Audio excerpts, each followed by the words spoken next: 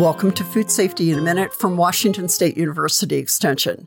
Around the world, researchers keep our food systems safe. German scientists found a threat to our food chain. Clumps of algae named Melocera arctica trap microplastics found in the ocean.